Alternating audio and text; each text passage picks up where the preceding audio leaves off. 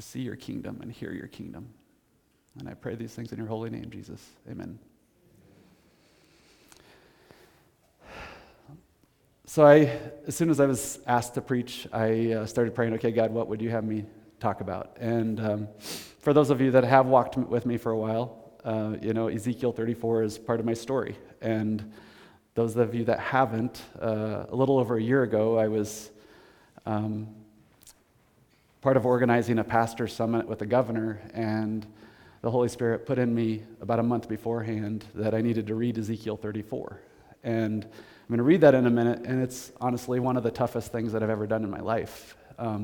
Because as you'll see, God tells through Ezekiel to tell the shepherds, I'm taking you out because you haven't led my sheep to green pastures. My sheep aren't healthy, okay? And I begged God not to have me read this in front of a bunch of pastors, and my job was just to put the word out there. I don't know what became of it. I don't know what he was doing. I don't know if he was speaking to just one person or many, but I did it. But as I prayed about what I should speak about today, he said Ezekiel 34, and I'm like, really, God? But this is not so tough this time, because an interesting thing about as you walk with God and as he lays his word in your heart, as he talks about in Ezekiel 34 or 36, he can unfold different things out of the same passage. And so this time it was a beautiful unfolding to me, as I've from a distance kind of known kind of this church and some of the places that you've been. And the beauty in it is, as you'll see, God talks about, I'm going to come and I'm going to lead you directly. I'm going to bandage your wounds.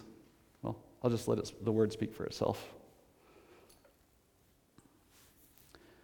Ezekiel 34, the word of the Lord came to me, Son of man, prophesy against the shepherds of Israel. Prophesy and say to them, this is what the sovereign Lord says. Woe to you, shepherds of Israel, who only take care of yourselves. Should not shepherds take care of the flock? You eat the curds, clothe yourselves with the wool, and slaughter the choice animals, but you do not take care of the flock. You have not strengthened the weak, or healed the sick, or bound up the injured.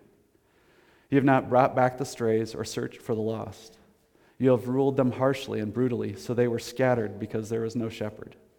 And when they were scattered, they became food for all the wild animals. My sheep wandered all over the mountains and on every hill.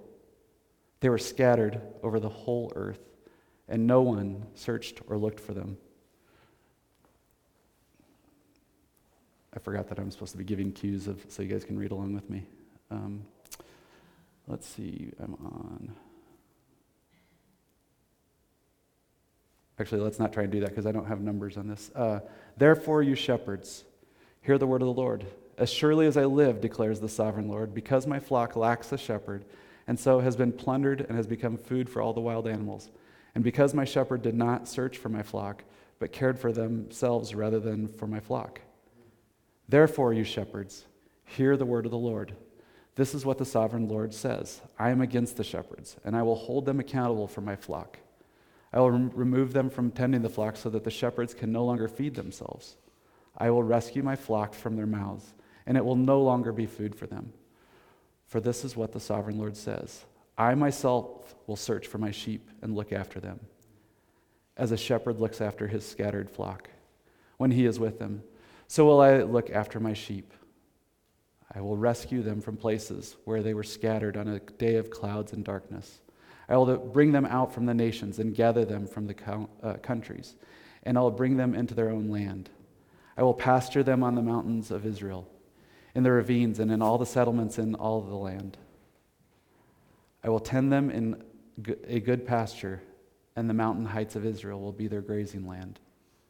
There they will lie down in good grazing, and there they will feed in a rich pasture on the mountains of Israel. I myself will tend my sheep and have them lie down, declares the sovereign Lord. I will search for the lost and bring back for the strays. I will bind up the injured and strengthen the weak. But the sleek and strong I will destroy. I will shepherd the flock with justice. As for you, my flock, this is what the sovereign Lord says. I will judge between one sheep and another, and between rams and goats. Is it not enough for you to feed on the good pasture? Must you also trample the rest of the pasture with your feet? Is it not enough for you to drink clear water? Must you also muddy the rest with your feet? Must my flock feed on what you have trampled and drink what you have muddied with your feet? Therefore, this is what the sovereign Lord says to them. See, I myself will judge between the fat sheep and the lean sheep. Because you shove the flank and the shoulder, butting all the weak sheep with your horns until you have driven them away, I will save my flock, and they will no longer be plundered. I will judge between one sheep and another, and I will place over them one shepherd, my servant David, and he will tend them. He will tend them and be their shepherd. I, the Lord, will be their God, and my servant David will be prince among them. I, the Lord, have spoken. I will make a covenant of peace with them and rid the land of savage beasts so that they may live in the wilderness and sleep in the forests in safety. I will make them and the places surrounding my hill a blessing. I will send down showers in season. There will be showers of blessing. The trees will yield their fruit, and the ground will yield its crops. The people will be secure in their land. They will know that I am the Lord when I break the bars of their yoke and rescue them from the hands of those who enslaved them. They will no longer be plundered by the nations, nor will wild animals devour them. They will live in safety, and no one will make them afraid. I will provide for them a land renowned for its crops, and they will no longer be victims of famine in the land or bear the scorn of the nations. Then they will know that I, the Lord their God, am with them, and they, the Israelites, are my people, declares the sovereign Lord. You are my sheep, the sheep of my pasture, and I am your God, declares the sovereign Lord. Sorry, that was a big mouthful, if you have your... What does it mean to be a sheep or a herd in 2024? Are all these thoughts just for, 2,000, 4,000 years ago, whenever Ezekiel is probably more like 4,000 years ago. But what does it mean to be that? Have we got enough technology that the application of the Bible and the way that it uses the idea of sheep and shepherds, is it not as applicable to us today because we've got things figured out because of our technology? No? Here's a thought for you. How many times do you think the Bible refers to this idea of sheep and shepherds? Any guesses? A lot. Over 200 times. Right? In the church, we talk a lot about hell and tell the world that they're going to hell, right? And how many times do you think the Bible talks about hell? Like 40. Which do you think is a stronger idea in the Word of God? Okay? Are we sheep? Is this an antiquated idea because of our technology and we've got everything figured out? I'd offer you Isaiah 53, 5-7. We all, like sheep, have gone astray. Each of us has turned to our own way, and the Lord laid upon him the iniquity of us all. Same Jesus took the same iniquity. I think that one verse tells us that we are the sheep that the Bible is talking about. Okay. So how do you keep sheep healthy? According to horsedrinker.com, I talked to Greg a little bit this morning. He had trouble getting water to his horses because it's a little chilly out there. I thought it was funny that it started out this way. I was just like brainstorming different ideas, but horsedrinker.com says, part of having healthy sheep is doing everything in your power to know what a healthy sheep looks like. Okay? As I look at the church, there's a pretty wide variety of what it means to be a healthy sheep in the church as far as I can see. Right?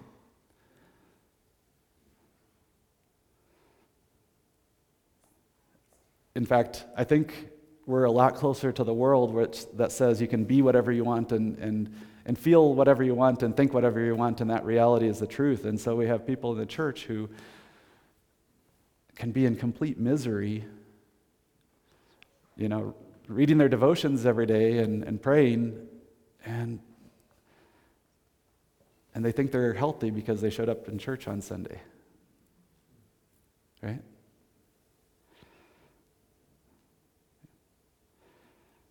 Says, and what you need to do in order to keep them in good health. Generally, you'll need to conduct health exams every 6 to 8 weeks. Observe them daily. Ensure they're heard. Ensure they have proper food, and I'll always provide them with easy access to fresh and clean water.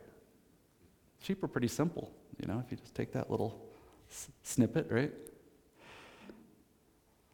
But what is a good sheep? What in the church? And as a follower of Christ, what does it look like to be a good sheep or a good herd? Okay? And that's really what I want to unpack a little bit today, is are we even close to what? And there's one factor that I hope that you guys come to the same conclusion as I have, that this is what it means to be a healthy sheep, okay? And I was trying to do a little comparison, and there's not a lot of information because, not a lot of people, I guess, look at the internet for how to raise good sheep. But one of the things that they said is they don't have bad breath. They have good teeth. That's one of the determining factors if you have a good sheep. Okay? I thought it was interesting, Michael's words. 2 Corinthians 2:15. We didn't plan this. For we are to God the pleasing aroma of Christ among those who are being saved and those who are perishing. Does the world look at us, and is our sweet aroma because of who we are in Christ and the love that we put before us, is that what they see and they're like, ooh, that's attractive?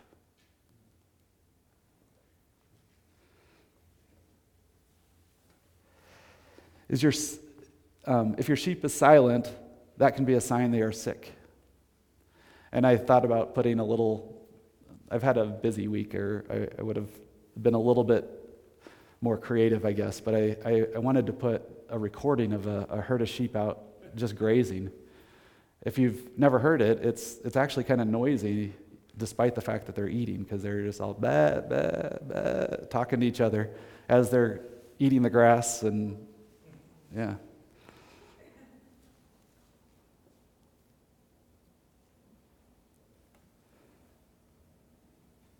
I couldn't find a verse that connected well to their talking, but this morning I asked, and just kind of an open-ended, can we get together and pray? And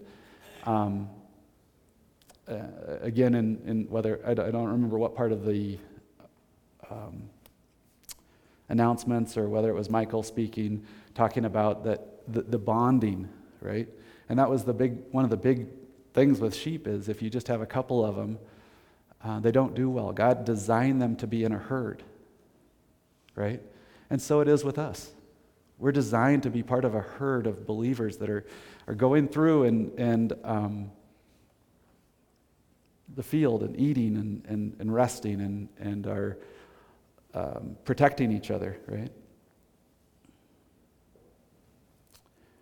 For me, one of the biggest marks of my life, and as John mentioned, I was a missionary kid. I grew up in the church. Like I saw so clearly how often, the structure of the church, and was a faithful Christian. And yet, as I look back, I see where I started out. I see oftentimes that we have this idea of what it means to be a Christian, and our life is a wreck, and we lean on others to get us through that wreck, and don't actually encounter Jesus, right? I was meeting with somebody who does not claim Christ, that is a solid guy this week, and he and his wife are going to go to counseling, and Jesus is nowhere in his language, but he's using the same mode as I see most of the church mode, and far more at peace with where he's at, even though he needs counseling, right?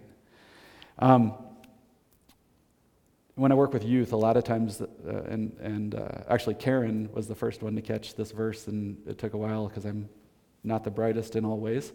But Karen would, if you ever get a card from her, she always writes John 10:10 below her name. And like I said, it took me a while to kind of catch on, but that is such a powerful, powerful passage. The thief comes only to steal, kill, and destroy.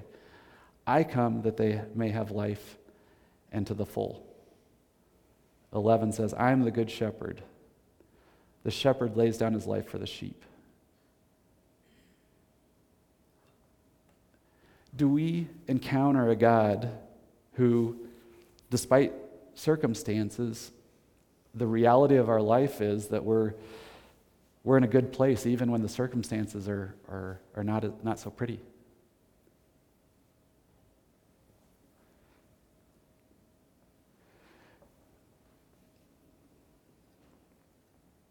Another one, John. I love John 10. Just relating back to this idea of that we are the sheep that Jesus is talking about. You did not believe because you are not my sheep. My sheep listen to my voice. I know them, and they follow me. I give them eternal life, and they shall never perish. No one will snatch them out of my hand. So I live in this interesting dichotomy, being a missionary kid and being in the church, and then there was a short amount of time where I walked away from God. But this interesting place of like understanding what it means to be a Christian and not hearing Jesus' voice, and being part of the church that feels okay with that because God gave us just the Bible, so we just read and find the right Bible verse to plug and make us feel better in those situations. And then after I moved to Helena in my mid-30s, I started recognizing what it really means to hear the Holy Spirit's voice and to be led by the Spirit, to have Him fully moving and speaking into my life and directing me.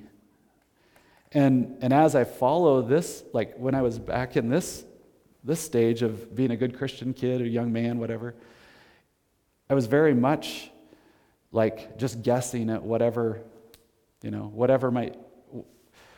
kind of grabbed a hold of and just saying, okay, yeah, that's God's will for my life. Originally it was construction, finishing concrete, and I frostbit my toes, and then I'm like, well, I don't want to do that anymore. So I went to paramedic school, and I'm like, oh, yeah, God must be opening this door, right? And it was kind of a stumbling into the, whatever here or there to try and figure out where I was supposed to be. But as I learned to hear His voice over here, it's not that at all. And in fact, it doesn't look anything like what the way the world does things. And it very rarely makes sense even to me. But as I walk it out, as I am faithful, and even when it doesn't feel good and I feel like I'm in a storm, it's just so interesting how God's peace and His joy just become overwhelming. And I think in America, because of the world we live in the church, sometimes this is our full identity. We don't even know God in that way. Right? We don't hear His voice. We don't follow His directions.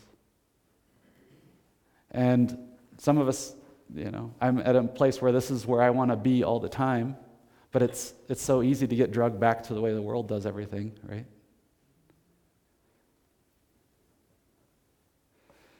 The world that says, oh, if you're not comfortable there, if you're not being treated right, go find another job. If you're not comfortable in that church, you don't like the praise and worship anymore. Anyway, I just got to say, I love the praise and worship here. I was referring to you, you guys here.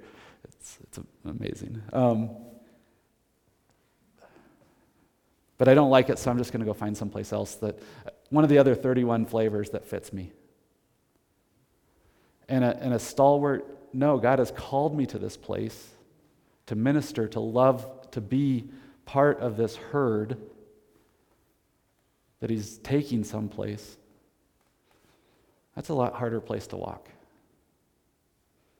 right?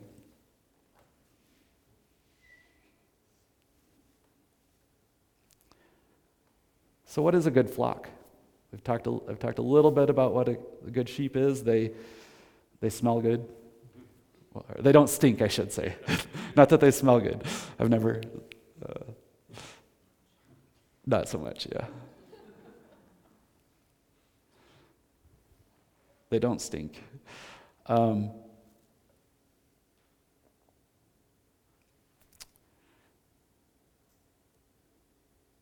But what is a good flock?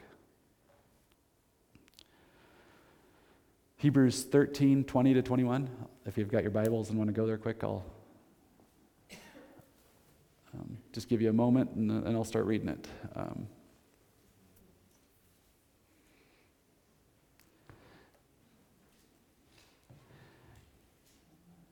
This is where, for me, where I believe the key really is. Now may the God of peace, who through the blood of the eternal covenant brought back from the dead our Lord Jesus, that great shepherd of the sheep, equip you with every good for doing his will. And may he work in us what is pleasing to him, through Jesus Christ, to whom the glory forever and ever. Amen.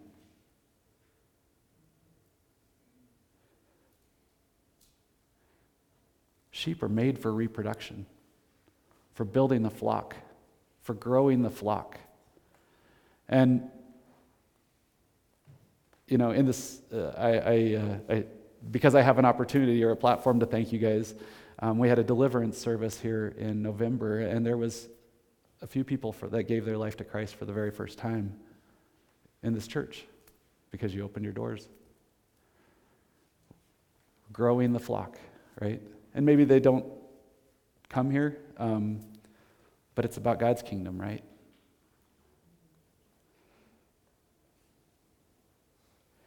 And one of my, as I mentioned to start out with, I'm on a journey because I know that God gave me spiritual gifts, but I don't understand them even hardly.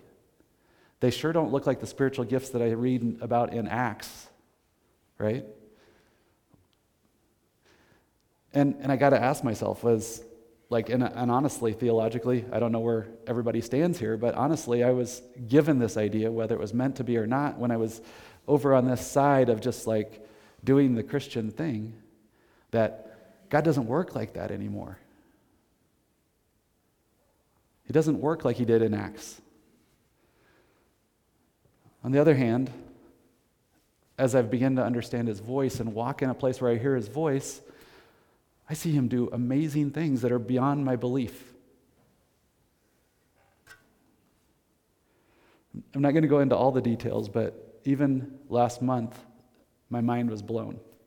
And I was praying about something that I was kind of really focused on and praying intently, and had been praying about it.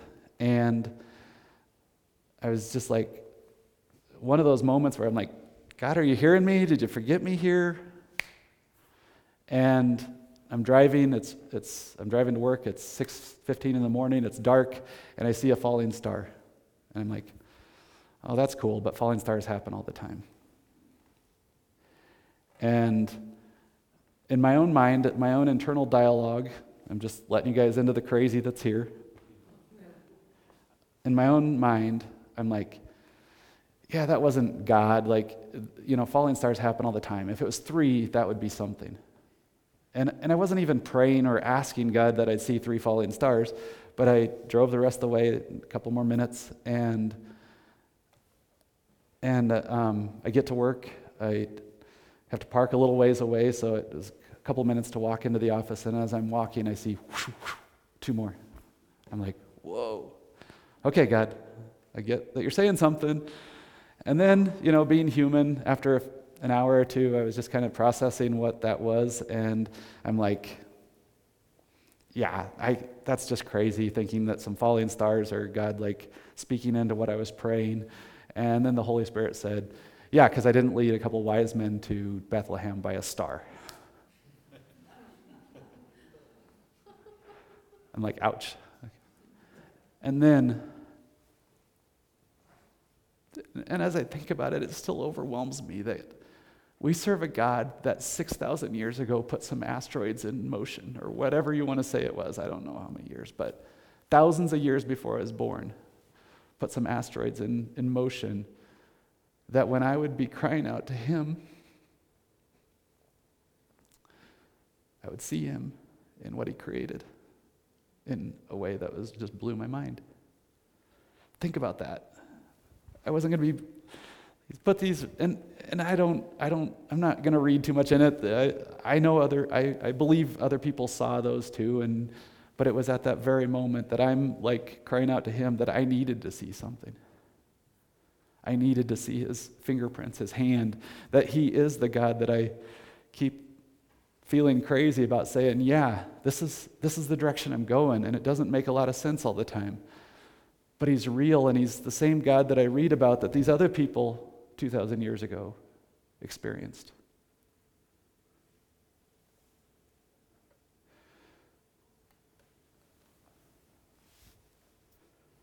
Psalm 103, we are God's flock. Know that the Lord is God. It is he who made us, and we are his. We are his people, the sheep of his pasture.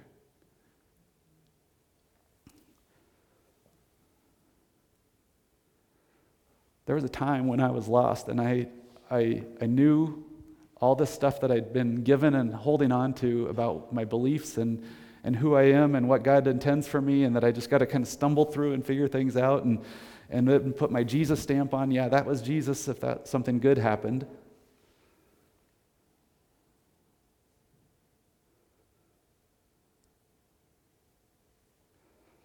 And then as I became disillusioned with that and was like, okay, I don't know what's going on here, and I encountered a Jesus that came after me. Matthew 9:36. When he saw the crowds, he had compassion on them because they were harassed and helpless like sheep without a shepherd. Then he said to his disciples, the harvest is plentiful, but the workers are few. Ask the Lord of the harvest, therefore, to send out workers into his harvest field. And that's where I live today. Like, it's everywhere I look. And I don't walk it out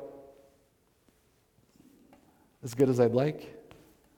Yesterday, I was at Costco, and this is not in my notes. This is not what I ended up talking about, but it's where I find life in seeing God open doors for me to minister to the people around me, and that is my biggest activity, that I find purpose and fullness when I see him move in somebody that has nothing to do with me. He just used me for a short snippet in their life.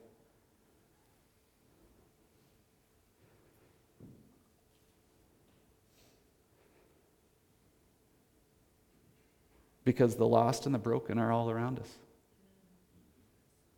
I remember when I first started with Youth for Christ in 2016, Bob Vrulis, the head of Fellowship for Christian Athletes, and I would go and walk every month around the schools and pray for them.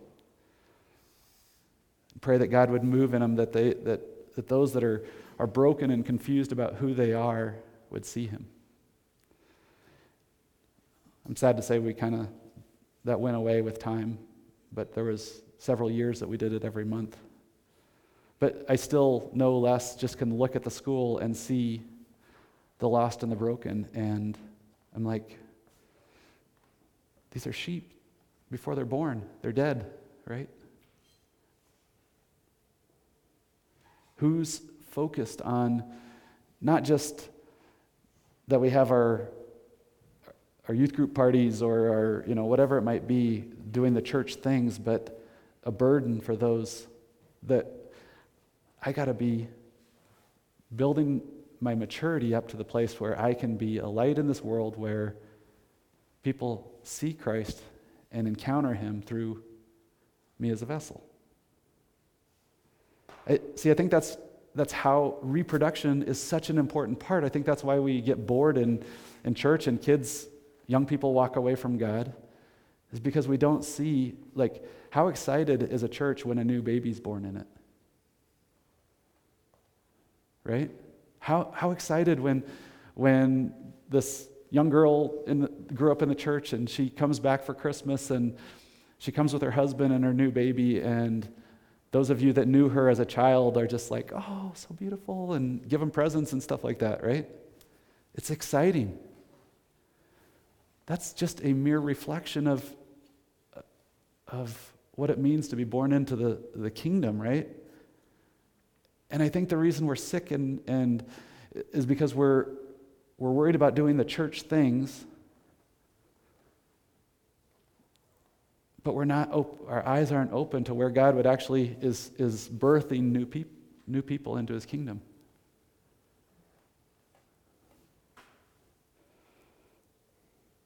Jesus wants them. Suppose one of you has 100 sheep and loses one of them. Doesn't he leave the 99 in the open country and go after the lost sheep until he finds it? And then he finds it, he joyfully puts it on his shoulders and goes home. Then he calls his friends and neighbors together and says, "Rejoice with me, I have found my lost sheep." I tell you that in the same way there will be more rejoicing in heaven over one sinner who repents than over 99 righteous people who did not need to repent.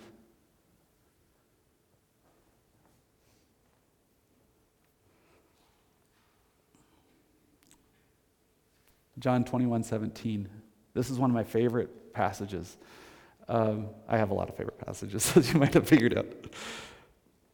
But this whole interaction between Peter, who denied Jesus, right?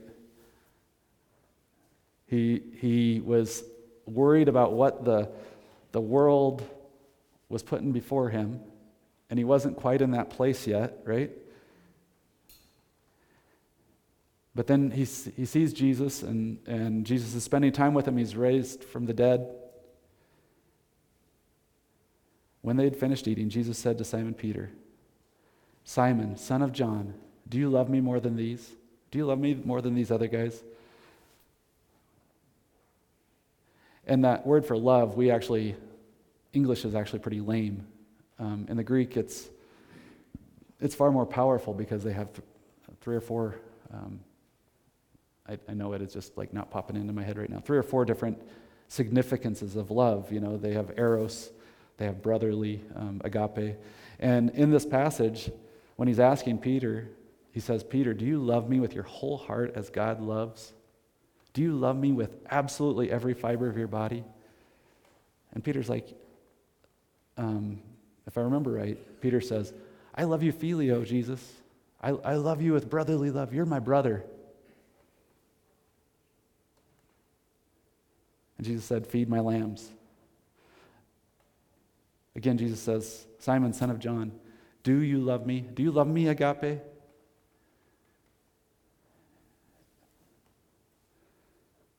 And again, Peter says, "I love you, filio. I love you as my brother." That's a deep love. Isn't that good enough, Jesus? And then Jesus asks a third time, "Peter, do you even love me, filio? Do you even love me as a brother?" Oh yeah, I forgot the part. Take care of my sheep. When Jesus says, "If you love me, take care of my sheep." The third time he says, and Peter was hurt because Jesus asked him the third time, "Do you love me?" He said, "Lord, you know all things. You know that I love you." And Jesus says, "Feed my sheep."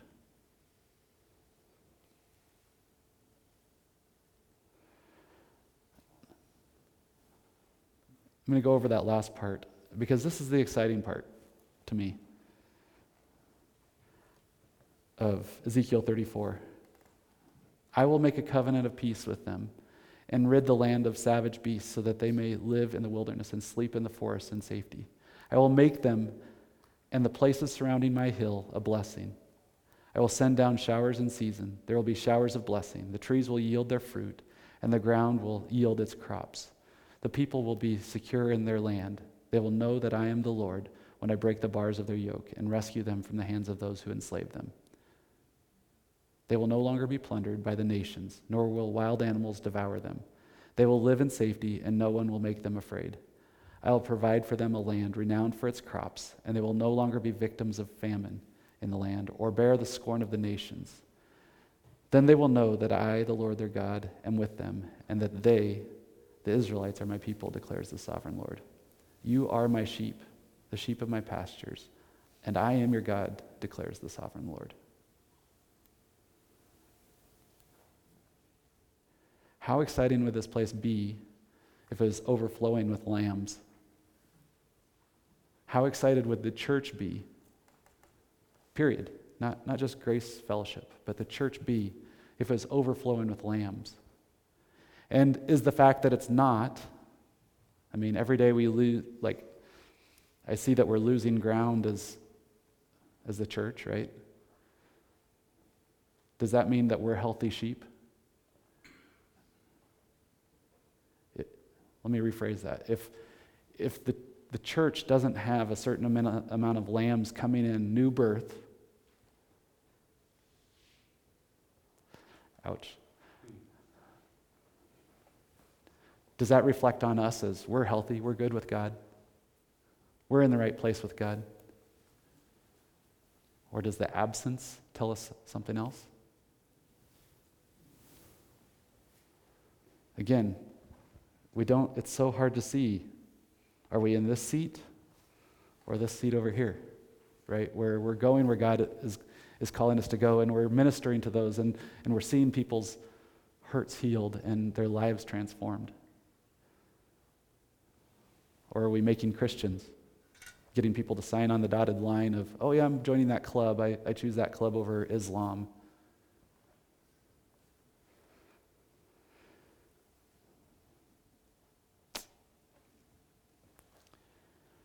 Let me close in prayer.